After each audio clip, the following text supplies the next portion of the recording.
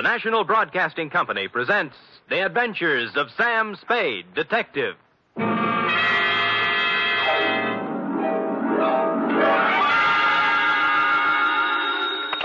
Spade Detective Agency. Me, sweetheart. Was it awful, Sam? Excruciating, Ep. I suffered, girl. How I suffered. But there's no other way, Sam. When fate turns against a man. True, dear one, true. But from somewhere I must find strength. You must. To pick up the shattered fragments of my life, to raise my eyes once again to the horizon and piece by piece put them together again. Sam! And the two of us, dear one, hand in hand, shall go marching down the years together. Oh, yes. Brace yourself, sweetheart. I'll try, Sam. Gather together the homely, humble tools of your trade. Find 6 dry handkerchiefs and prepare to greet me with a smile behind the tears. I'll be down before you can change stations with a report entitled The Soap Opera Caper.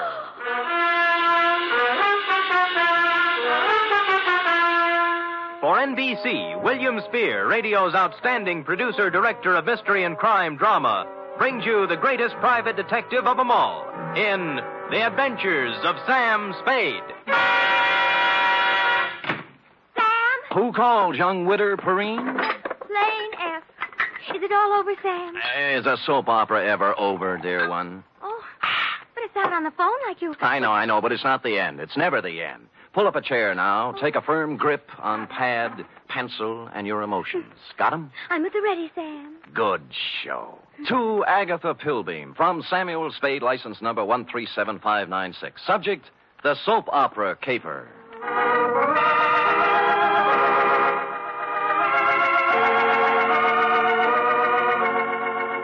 How was I to know what was on her mind? This strange woman, this mysterious Agatha Pilbeam, this voice on the telephone, directing me to the big, sprawling house in Hillsborough.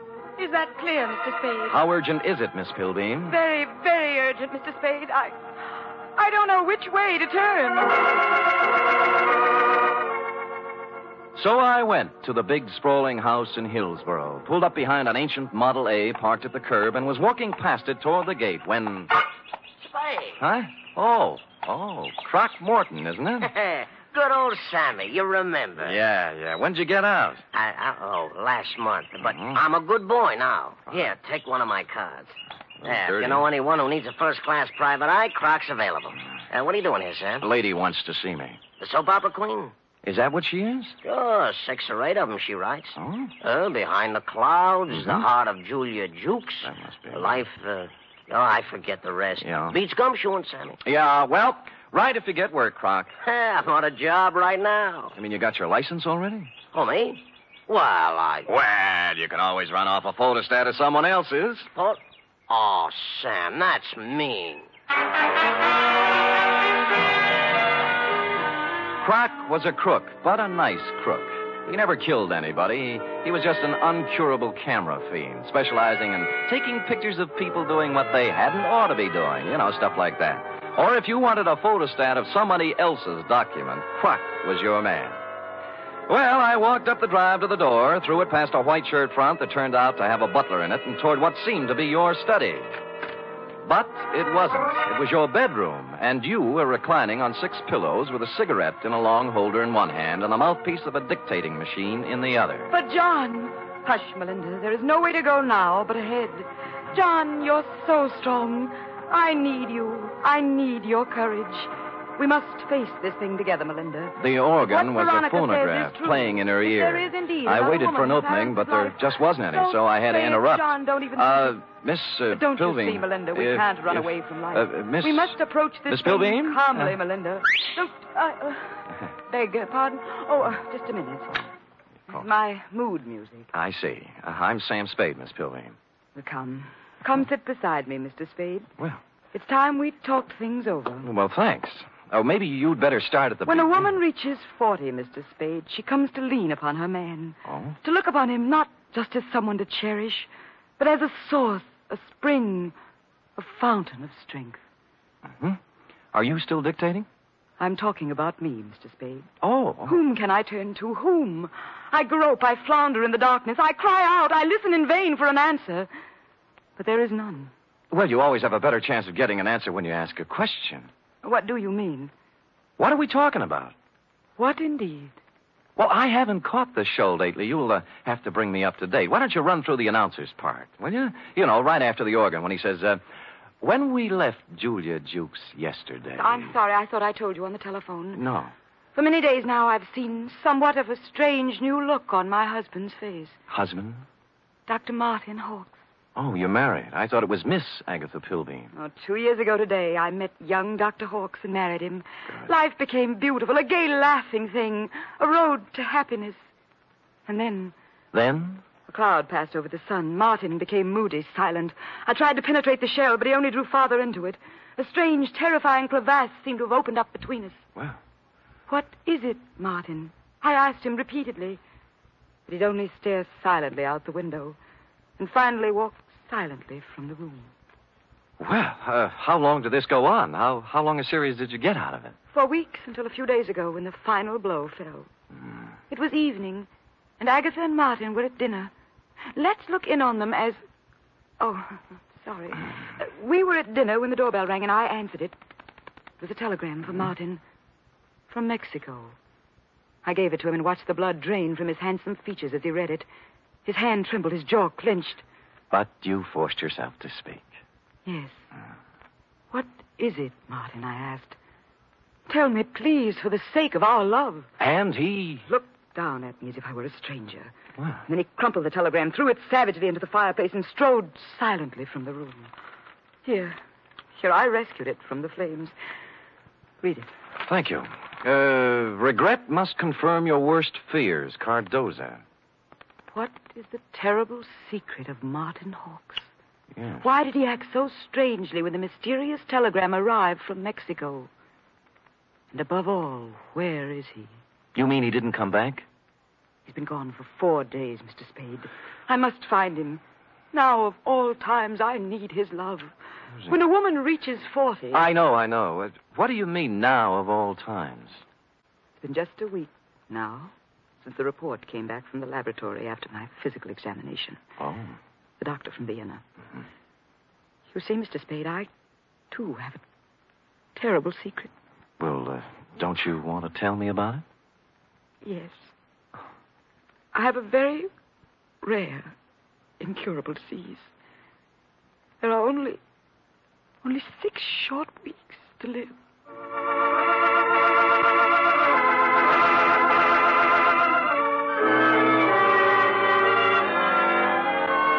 Well, less than an hour after his distressing interview with Agatha, our boy Sammy walked into the beautifully appointed office of young Dr. Hawks at 450 Sutter to find his nurse, pretty young Nora Sheldrake, a new character, working at her desk in the reception room. In response to a question from Sammy, we hear Nora saying... I have no idea where Martin has gone, Mr. Spade, but I can tell you why. Tell me, Nora. Please feel free to tell me everything. It's that woman, Mr. Spade. Agatha? Yes, Agatha. Mm-hmm. She never understood Martin. She doesn't understand Martin. She never has tried to understand Martin. Do you hear me? She never has tried. I take it you don't care for Agatha Pilbeam. I hate her. Nora? I do. I hate her. She thinks her money can buy everything, even Martin. Well, it won't. She knows that now. Well, calm yourself, Nora. Try and think back now to the last time you saw Martin Hawks. It was Monday. 4 days ago? Yes.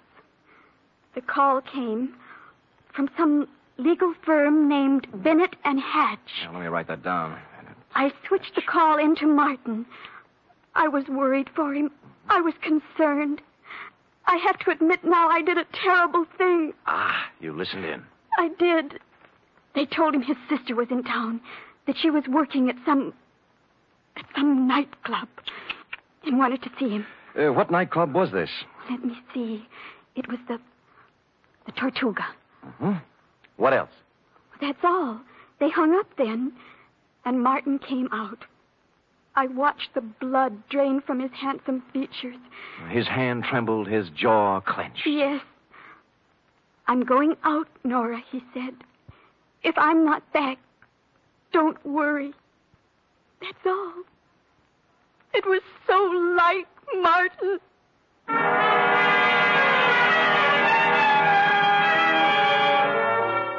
The Tortuga was only a few blocks away on Post Street, so I walked there. We were just tooling up for the dinner trade when I arrived, sailed around backstage like Billy Rose on an inspection tour, found the doorman and showed him the snapshot you'd given me of young Dr. Hawks. Or tried to. Look, young feller, I told you we don't have no dancer here named Hawks. I ain't got time for... Doorman, please, take a look at the picture. No, I ain't got to... Picture? Yeah. Yeah. Yeah. That fellow was here at that.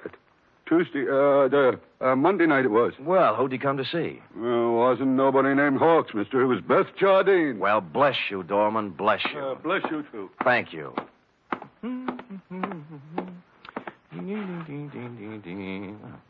Beth Jardine. Well... Come in. Close the door, will you? Yeah. Drafty. Yeah. Is there anything I can... There sure is. Zip me up, Jack. I'm Sam. I don't care if you're Boris Karloff. You got hands, haven't you? Well... Zip me up. Okay. You say when.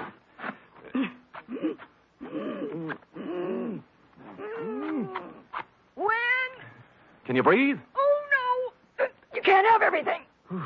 Ouch. Well... What's on your mind, Jack? Martin Hawks. Sorry. Never heard of him. Look, we're getting along beautifully up to now, honey. Let's not spoil it. You not only know Martin Hawks, you're his sister. What makes you think What's I that know? card stuck over there in the mirror? Bennett and Hatch, attorneys at law. Aha! The same Bennett and or Hatch who called Martin Monday afternoon and told him his sister wanted to see him here. Now, what's this all about? I can't tell you. He got a telegram from Mexico. Mexico? Yeah, it upset him. Something awful. What'd it say? Regret must confirm your worst fears. You're dead, huh? Yeah. Oh, that's great. Great. Pretty hilarious, huh? Jack, you just ain't got no idea. I got a piece of advice for you, Jack. Oh? Forget about Marty Hawks and live a long and useful life. Mm-hmm. I got a tip for you, too. You're in a tight spot. Watch that zipper, Jack.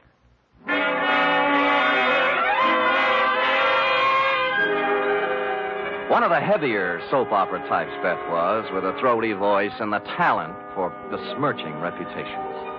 What was the mysterious influence she wielded over young Dr. Hawks? How much did she know about his strange disappearance? What about the cryptic telegram from Mexico City? And what about dinner?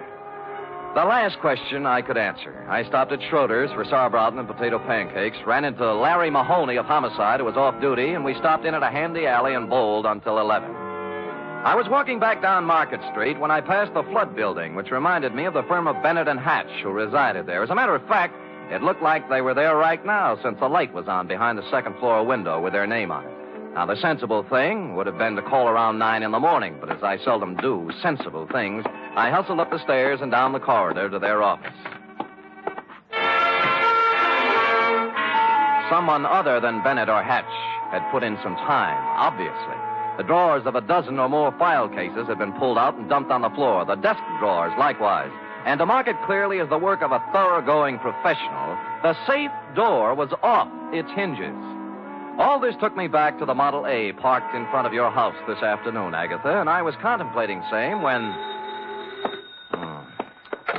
Hello? Bennett. Yeah? Good, Christopher. I was scared you wouldn't be there. Tried to get you at home.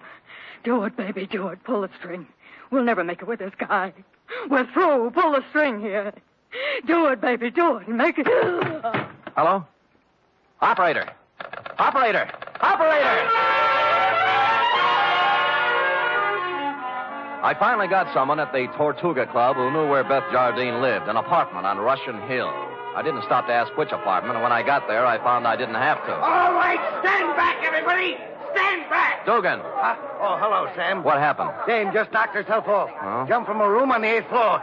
Stand back, you yahoos! There was no need to, but I looked at her anyway, just to make sure. It was Beth, all right. When she said she was through, she meant it. I was just turning to go when something big in a tan camel's hair brushed past me and bent over the body. Where is she? Where? Beth! Sister! Beth! Beth! Oh! I recognized him from the snapshot. Wild-haired, with a 4 days' growth of beard on his lean, handsome face. It was Martin Hawks, on the verge of collapse. Officer Dugan and I helped him through the crowd toward the ambulance that had just rolled up, sat him on the running board, and began to question him. What? What was that again? Your name. What's your name? My name. Of course, my name, I don't know. I don't know my name. It happens to everyone in soap operas sooner or later. When he'd filled out the forms on poor Beth Jardine, old Doc Peterson gave Martin a double O, blew his nose, and announced with a twinkle in his eye, "Appears to me like young Dr. Hawks has got himself a case of amnesia."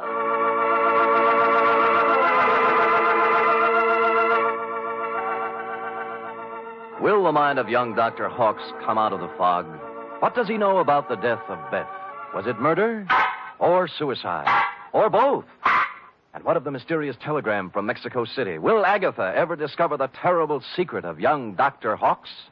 And will stupid Sam ever discover anything?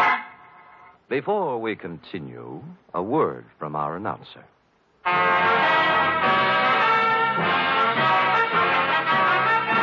You are listening to the weekly adventure of radio's most famous detective, Sam Spade.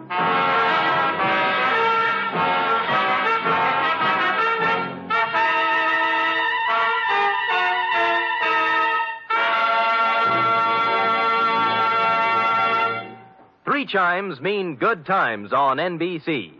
Saturday night is date night, but tomorrow poor Dennis Day has trouble with his girlfriend Gloria.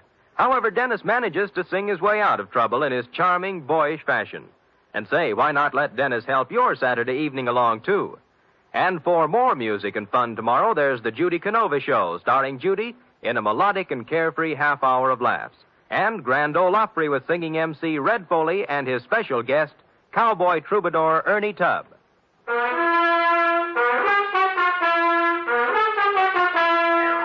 And now back to the soap opera caper, tonight's adventure with Sam Spade.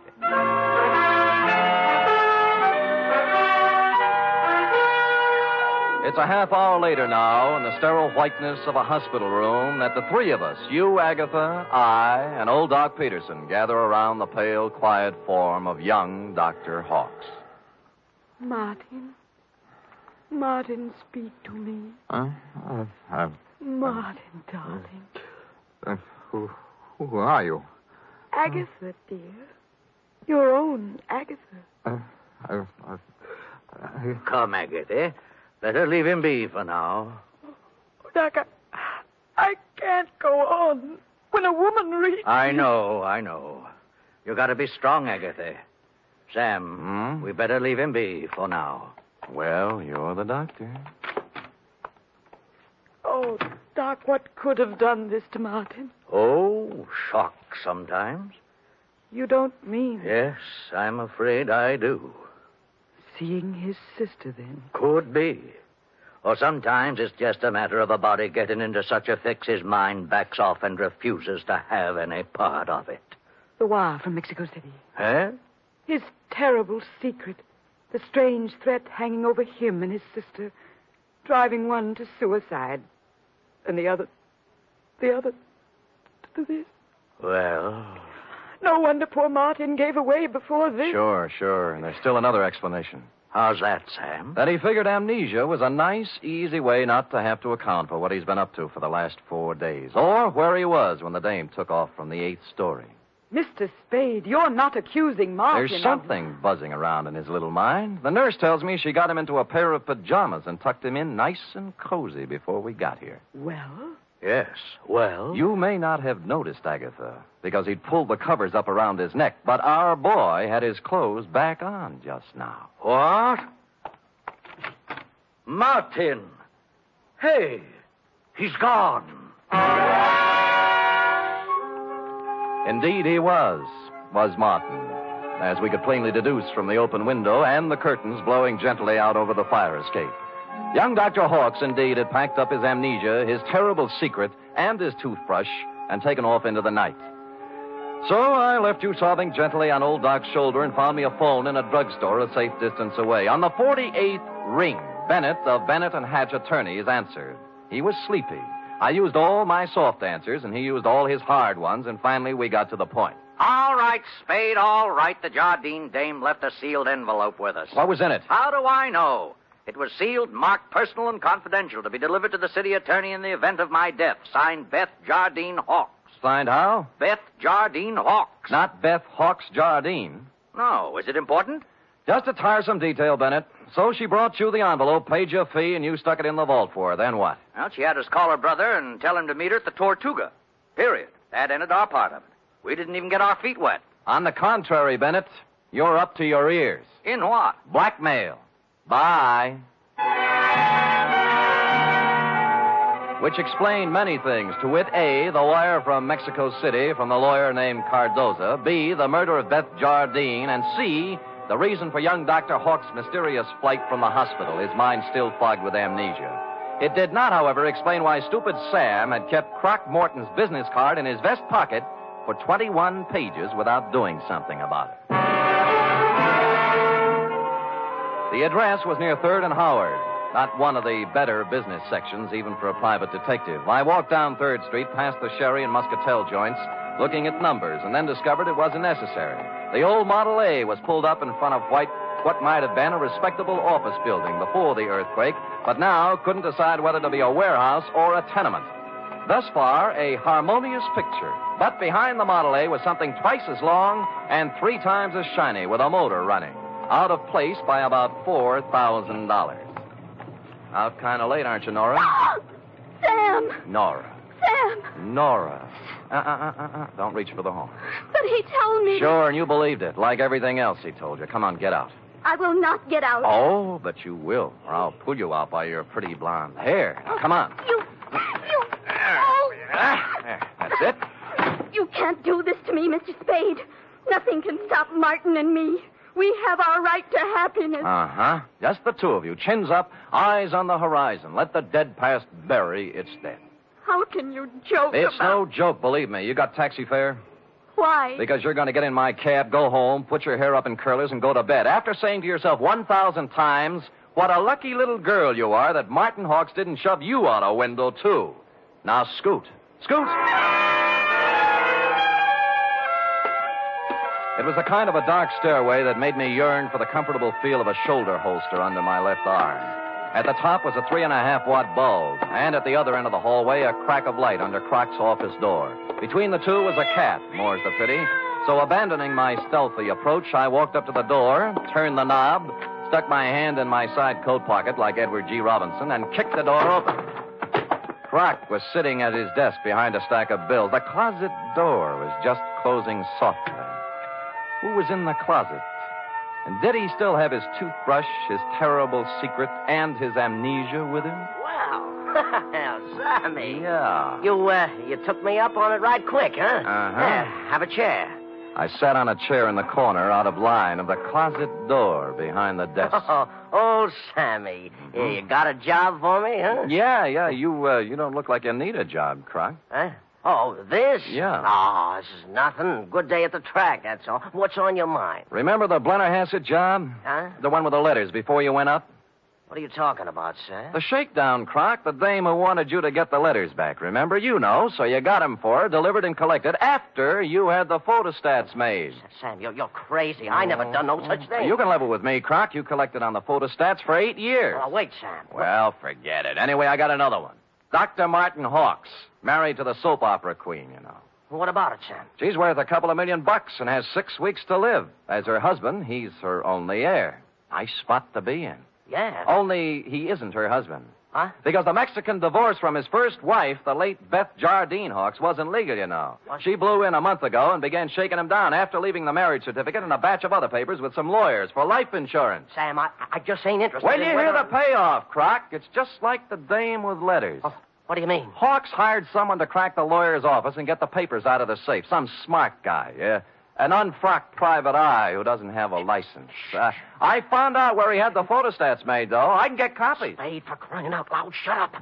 The closet doorknob was turning slowly. I waved him out of the way and picked up the chair.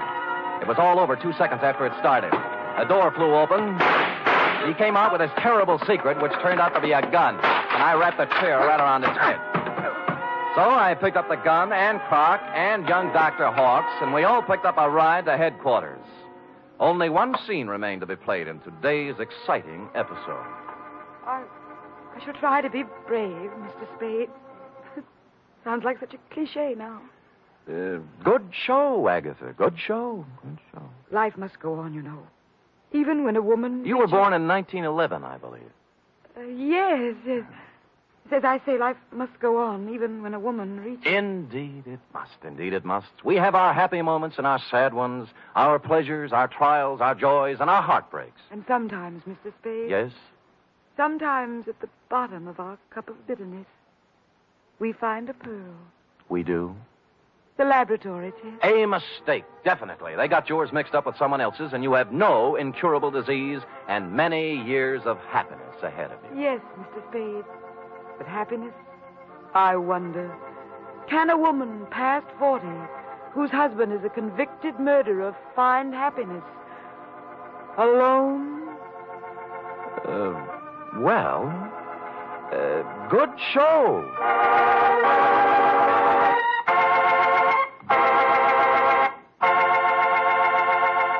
Period. End of opera. Oh, Sam. Uh-huh. Sam, I can't wait for tomorrow's episode. I'll be sure to tune in at this very same time, Cherub, and meanwhile, answer me this. What, Sam? How long will it take a woman past 20 to turn out a 25-page report? Yes, sir. I'll have the answer after a brief word from our announcer.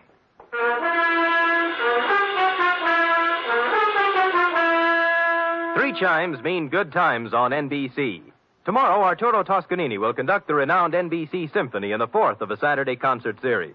For tomorrow's 1-hour performance, celebrated Maestro Toscanini has chosen works by Debussy, Respighi, and Edward Elgar. You're invited tomorrow to the NBC Symphony and Toscanini.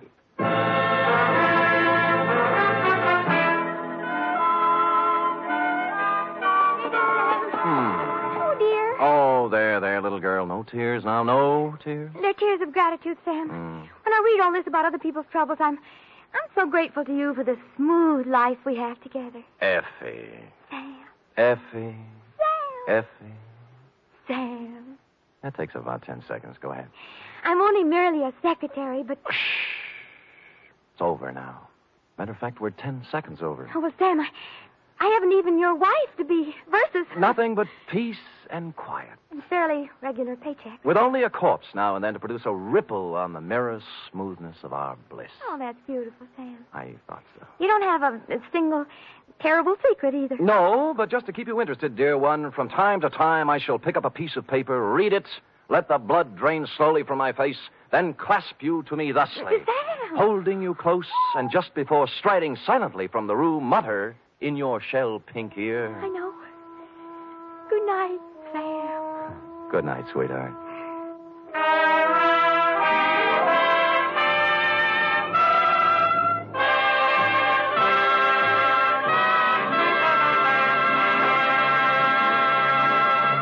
The Adventures of Sam Spade are produced, edited, and directed by William Spear. Sam Spade was played by Stephen Dunn. Lorene Tuttle as Effie. Script for tonight's adventure by Harold Swanton. Musical scoring by Lud Gluskin, conducted by Robert Armbruster. Join us again next week, same time, for another adventure with Sam Spade. Join the magnificent Montague and have fun at Duffy's Tavern on NBC.